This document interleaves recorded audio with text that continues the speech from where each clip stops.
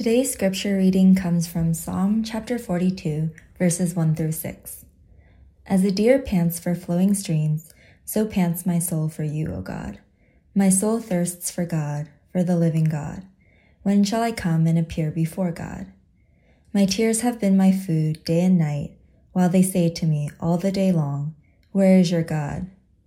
These things I remember as I pour out my soul, how I would go with the throng and lead them in procession to the house of God, with glad shouts and songs of praise, a multitude keeping festival.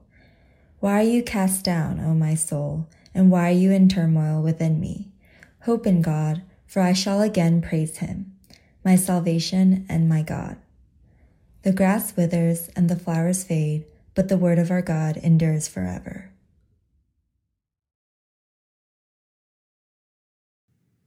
Good morning. My name is Brian, and I am one of the pastors at Exilic. I want to welcome you to another virtual Sunday service with us. We're glad that you could join. We're in week 7 of the quarantine, and we continue on with our series called What Do I Do When I Feel ... And what we're trying to do is look at the various emotions that we might encounter during this quarantine and asking the question, what do I do and what does the Bible say about what I should do when I face these emotions? We've already looked at what do I do when I feel afraid or anxious or lonely or powerless. Or last week we looked at what do I do when I feel overwhelmed. This week we'll be taking a look at what do I do when I feel thirsty. And we'll be taking a look from a very well-known psalm, Psalm 42, which starts, "As the deer pants for flowing streams." You may be familiar with it. But here's how I want to spend our time together. First, I want to give us a brief pointer about how to approach the Psalms in general, and then how to approach this particular psalm in particular. And then we'll talk about the passage in 3 points. But first, the brief pointer about approaching the Psalms. You know, the book of Psalms is like a library of songs, and each of these songs can be categorized into different playlists by genre. Now, some of these songs were sung for all-purpose sort of general occasions, while others are believed to have been sung for special or certain occasions. So, for instance, there are these psalms called the praise psalms, and they could be sung at any time of the day for any sort of occasion, singing how majestic is your name, giving adoration to God. But then there are other kinds of songs, for instance, like the royal psalms, which are songs that were sung in the presence of the king of Israel. Or there are these psalms called the Songs of Ascent, which were a cluster of psalms towards the back that were sung as the people of God ascended up to the city of Jerusalem, because the city of Jerusalem was literally a city on a hill. So then, which playlist does Psalm 42 belong to?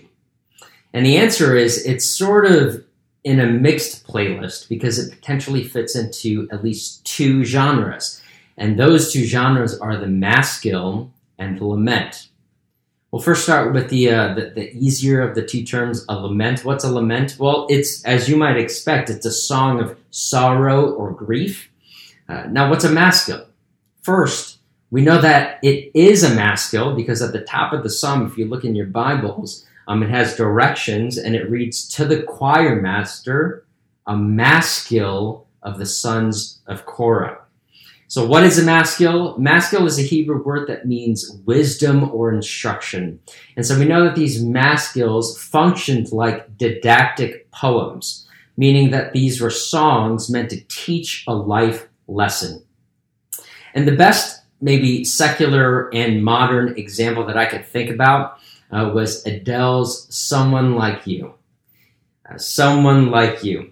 And you don't have to know the song, though I bet many of us would know the song. All you need to know is the last line of the chorus, which says, "Sometimes it lasts in love, but sometimes it hurts instead." And you could just feel the pang of the grief and the sorrow. Well, what do we see here? Well, we see, one, the lament component, because Adele wrote this song and it was inspired by a broken relationship. Now, we also see the maskil component because this teaches a life lesson. Sometimes It doesn't work out. Sometimes it doesn't last in love. Sometimes it does last in love, but sometimes it just hurts instead. It doesn't work out. Relationships tear apart. It rips apart. Psalm 42 is similar in this way. It's a song sung by the people of God, longing and thirsting for a restored communion with God. And the psalm is meant to teach us an important lesson about how sometimes our communion with God will go dry, and what it is we're supposed to do when we feel thirsty for God. As such, we'll look at the following three things from the passage today. That is a picture of thirst, a provision for thirst, and a prescription in thirst. Picture, provision, and prescription in thirst. Let's take a look at a picture of thirst. Read with me Psalm 1. As a deer pants for flowing streams, so pants my soul for you, O God. At the onset of the psalm, we get a picture of thirst, and it's a picture of that of a deer that has come to a stream it relies on for water time and time again. But when it gets there, what it finds is that the water is dry. Now, at this point, the deer is panting for its life because it's thirsty, it's parched, and it has nowhere else to turn. Now, this metaphor paints a picture of what our relationship with God can sometimes look like. Maybe it's been a hard week for you. Maybe it's been a hard year for you. And in our thirst for, let's say, an uplifting word when we turn to the Bible, or an encouraging time spent with friends in our CGs, or we're thirsting for a sense of calm during a time of private prayer. You turn to God in all these ways that you know and have been taught over the years about how to connect with God when you need Him the most. But when you do that, when you get there, it's not satisfying as you had hoped. The water seems to have run dry. Now, in times of deep soul thirst, and that's what I'll call it from here on out, this deep soul thirst, what are the things that you've turned to quench it? Usually we think that if our external circumstances change, then we can experience this quenching of soul thirst. And so we look to something outside of us to change. And let me give us an example of that from the example of marriage and singleness. When you're single, you might feel a parchedness in your soul, wanting a relationship, wanting to be married, dreaming about the day when you'll have kids and raise a family together with that significant other. And so in the meantime, you're feeling overwhelmed, you're feeling anxious, you're feeling lonely, you're feeling like you don't have self-worth, like you're not beautiful enough. But then you meet Mr. Right, and you guys end up getting married, and you think it's so great, but it's not long before you realize that, oh my gosh, this relationship, this marriage is pretty tough. It requires a lot of work. Basically, what's kicked in is this thing called commitment, and what's been kicked out is this thing called independence.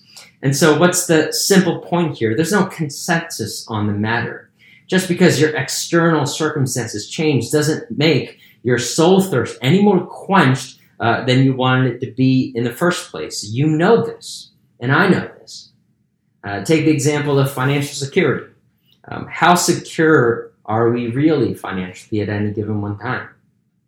Are we not employees to our employers? And aren't our employers at the mercy of economic stability, as we've seen in this season?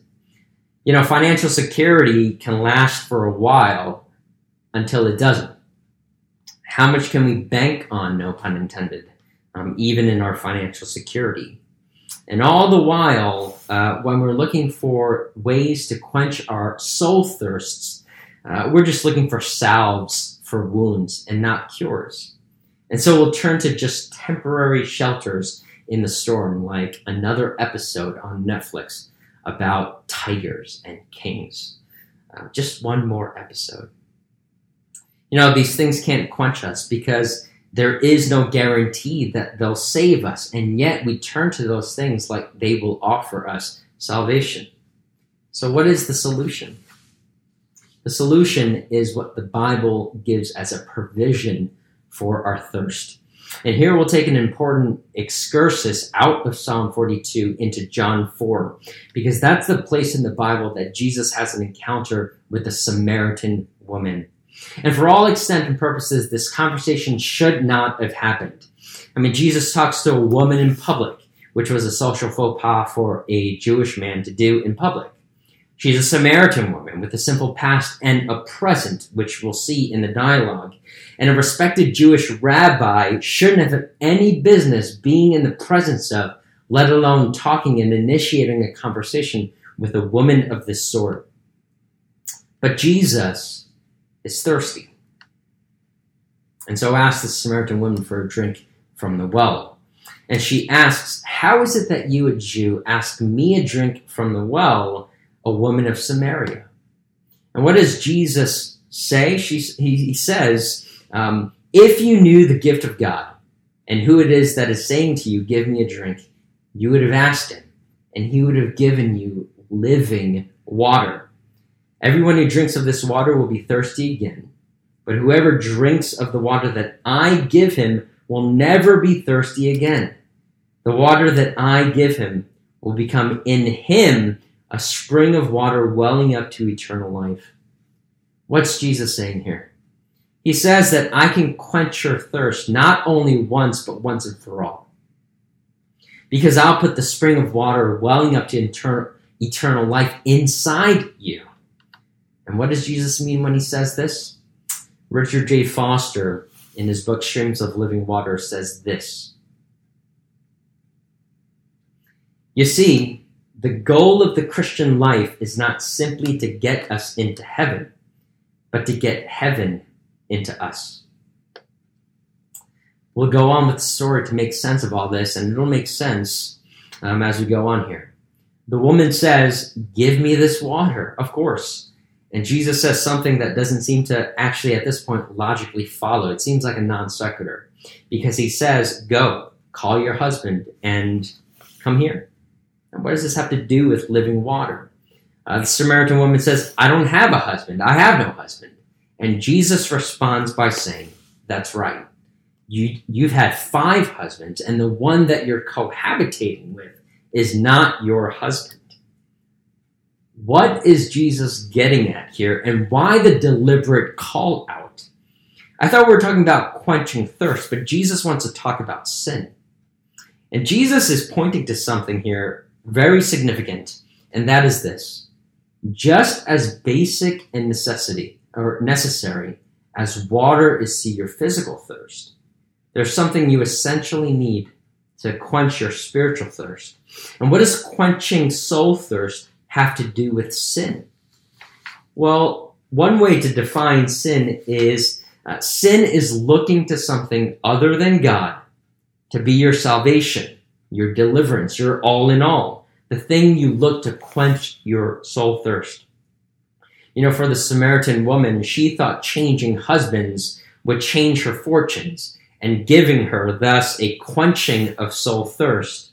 But you know, the secret of the universe is this. The way to be quenched of your soul thirst is to be told that even though you're in the wrong, that person would treat you as if you did everything right. The way to quench your soul thirst is to be accepted and to be treated like royalty, even though we deserve far, far less than that. You know, one of my favorite musicals is Les Miserables, and I must have seen it over the course of my life 5 to 7 times or so at the theaters, both in New York City and also in London. I think also one time in Korea when I was younger. But the story goes is their main character, his name is Jean Valjean, and he's in the chains of slavery under the law. He's sentenced to 19 years for stealing a loaf of bread. So he's a victim of injustice here, and he only knows a life of sin and shame. Well, after 19 years of hard labor in prison, his sentence is up, and he starts his parole. But it's been 19 years. He has nowhere else to go. He doesn't have family anymore, not that he knows about anyway. But he goes out, and it's cold out, but he stumbles upon an old church. where an elderly and kind bishop welcomes him in for wine and bread. But in the middle of the night, forgetting the kindness of this bishop, Valjean steals silver from the church, but doesn't get very far before he's caught by the police and he's brought before the bishop to tell his story. But the bishop doesn't turn Valjean in, but instead he says, and he sings this part, but he says, but my friend, you left so early. Surely something slipped your mind. You forgot I gave these also. Would you leave the best behind? And then he turns to the police officers and he says, Monsieur, you may release him. This man has spoken true. I commend you for your duties. May God's blessings go with you. And I love this next part because the music drops. The bishop turns to Jean Valjean and sings this. But remember this, my brother. See in this some higher plan. You must use this precious silver to become an honest man. By the witness of the martyrs, by the passion and the blood, God has raised you out of darkness. I have saved your soul for God.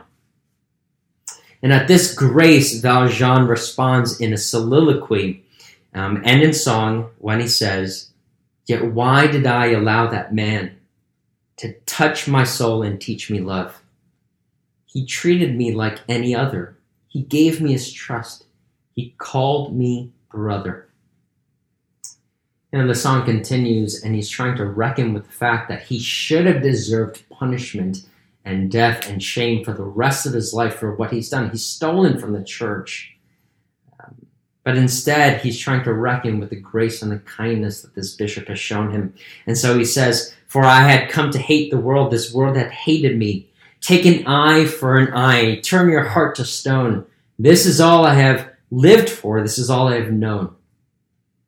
He says, one word from him and I'd be back, beneath the lash upon the rack. Instead, he offers me my freedom. To feel my shame inside me is like a knife. He told me that I have a soul. How does he know? My spirit comes to move my life. Is there another way to go? Jean Valjean has everything coming to him that he deserves, which is a life of slavery and chains. But in one soul-thirst quenching moment, he's given the gift of grace, forgiveness, acceptance, and kindness. He deserved shame and punishment, but he's given the gift of grace and freedom, and his life is changed forever.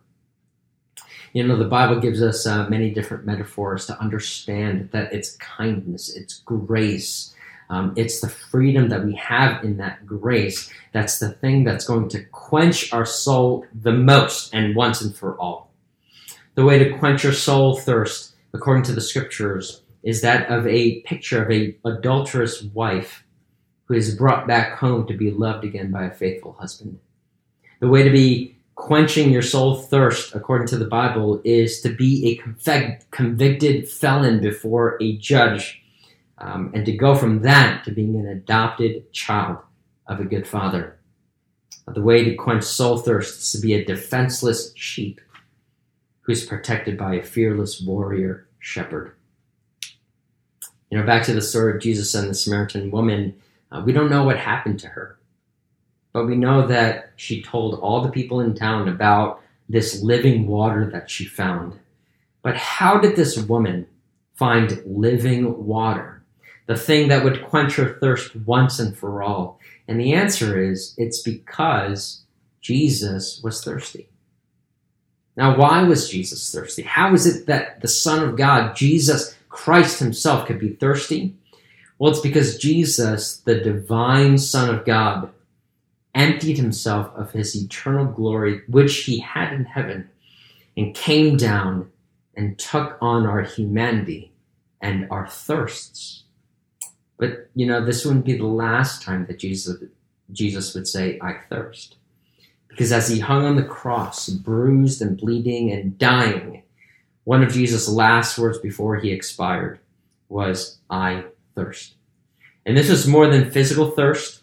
He was experiencing a spiritual thirst, that is, a thirst for a communion with his Father. He's turning to his God in his most desperate moment. But when he goes to the place that he used to rely on strength, he's been abandoned. He's been cut off from the living water. And that's because he was taking on himself the punishment we deserved for our sins. You see, Jesus was thirsty in our place to drink the cup of his Father's wrath so that now we could drink from the cup of his blessing, to satisfy our thirst eternally and to have in Christ the spring of living water that never runs dry. God's invitation for you this morning is this, and it's Jesus' own words. If anyone thirsts, let him come to me and drink. Today, I want to wrap up our time with a brief description of a prescription of what we need to do when we are thirsty for a communion with God again. And so it's in the day-to-day in Christ that we ask the question, what do we practically do? And I'm just going to kind of rapid fire these three things and we'll wrap up our time.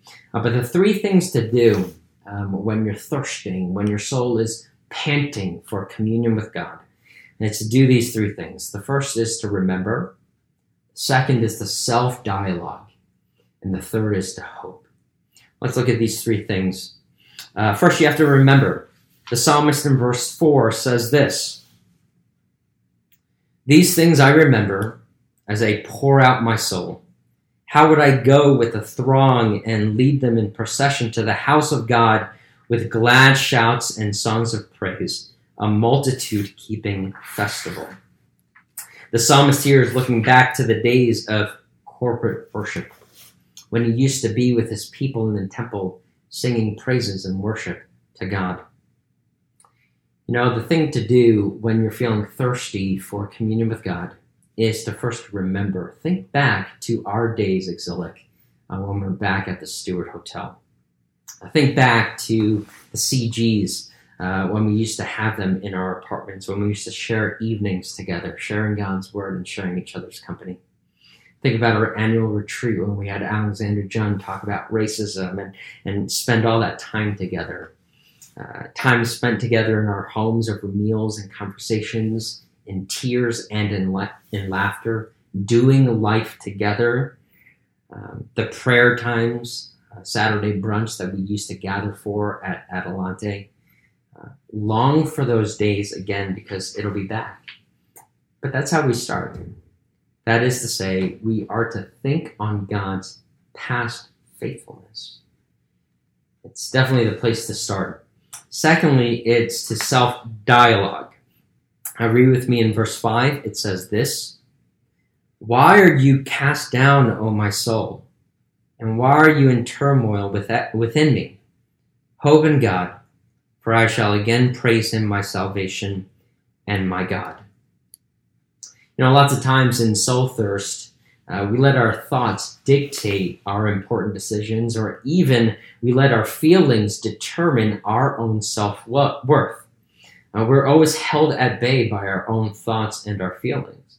But it's in these times of soul thirst that you have to speak a word of truth to your thoughts. You have to speak a good word to and over your thoughts. Dr. Martin Lloyd-Jones, in his book Spiritual Depression, says this about self-dialogue. "Have you realized that most of your unhappiness in life is due to the fact that you're listening to yourself instead of talking to yourself? Take those thoughts that come to you the moment you wake up in the morning. You have not originated them, but they are talking to you. They bring back the problems of yesterday, etc. Somebody is talking. Who's talking to you? Yourself is talking to you." Now, this man's treatment in Psalm 42 was this. Instead of allowing the self to talk to him, he starts talking to himself. "Why art thou cast down, O my soul?" he asks. His soul has been depressing him, crushing him. So he stands up and says, "Self, listen for a moment. I will speak to you." I think Dr. Martin Lloyd-Jones was right when he talks about how these feelings or these thoughts that we have in the morning, we don't consciously think about them, and yet we have them. But those are the kinds of thoughts, these unconscious thoughts that we have, that are the thoughts that we let dictate our decisions and the way that we feel that day. But it's in those times that we're supposed to think about and check ourselves, have a brief moment's pause to speak to ourselves and to speak God's word over ourselves and to say, why are you like this? This isn't like you. This is not what you're created to be, what you're delivered for. For a few weeks now, I think we've been doing noon prayer, and it's a time for the church every day during the week at noon to get together for prayer. And a pastoral staffer, a different one every time, will be leading us in prayer. But before, would speak a good word from the scriptures to get our hearts and minds ready. And I would say that noon prayer would be an amazing time to punctuate your days with a time to check yourself and to have a brief moment's pause for contemplation, to speak to yourself the good word of God's own word in Christ to you. So first, remember. Second, self-dialogue. And third, hope. Hope. Last week in CG, we talked about the difference between hope and optimism. And what we said is that those two words are entirely different from each other. Optimism, as popularly defined, is a positive outlook or an attitude towards some outcome that you would really wish would happen. But biblical hope is something entirely different. Biblical hope simply means to wait or to expect, meaning that biblical hope is waiting for a predetermined, guaranteed outcome based on the promise of God. So in other words, the difference between hope and optimism is that hope is waiting and optimism is wishing. Hope waits and expects a guarantee to happen, whereas optimism wishes it can do that. I want to end our time with a picture or an experiment while we're on the note of hope. There was an experiment done with 2 mice, and the basis of the experiment was to try and find out how hope affects behavior. And so here was the experiment. There were 2 mice, and they were put into water at the same time.